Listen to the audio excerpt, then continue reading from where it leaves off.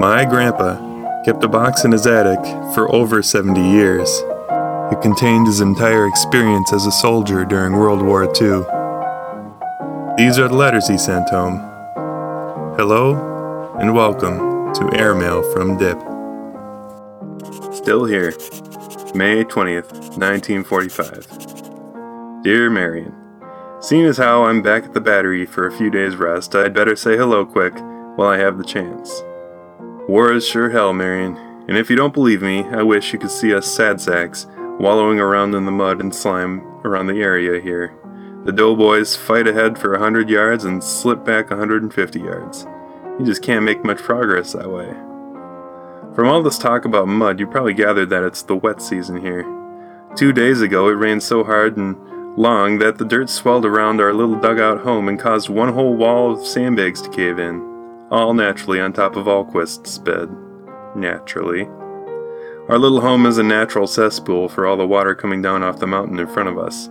So, in order to continue existence, we have devised a drainage system.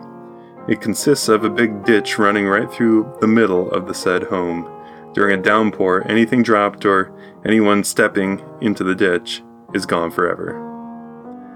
Well, so much for the weather, Marion. You'd be mad if you could see me now. Had a Filipino barber cut my hair yesterday and didn't get the top cut short. Wonder if I should let it grow and try to train it again. What do you think? Egads, what a subject for a soldier to be talking about. Let's change it again. Let's see. Let's talk about you. Much more interesting. Your letter of May 7th received and contents noted. I expected to see about 3 from you when I got back this time, but the mail is slow these days, and besides, you've been working overtime.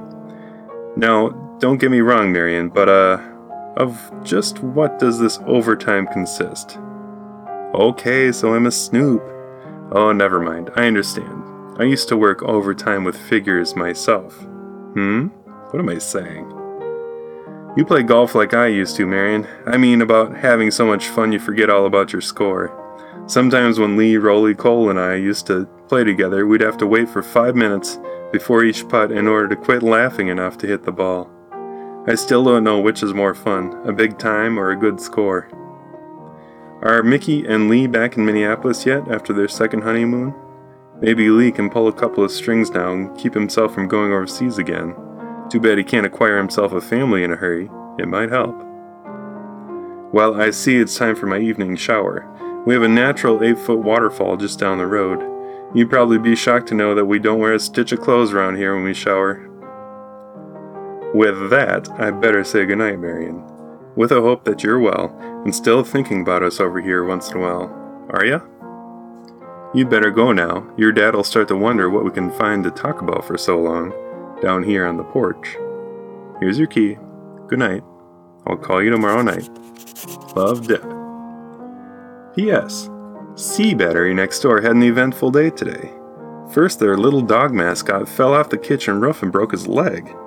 He's now limping and whimpering around with his leg in a splint. The boys chloroformed him and set the broken bone. Pretty clever, these GIs, eh? As if that wasn't enough excitement, Sea Battery Little Boy's room burned down this afternoon. Wasn't insured either. This project is created by me, Christian Olsen, with audio production by my brother Eric at Olsen Media. The piano music is performed and arranged by my other brother, Jonathan. For more information, follow along at airmailfromdip.com. And for more photographs, follow Airmail from Dip on Facebook and Instagram.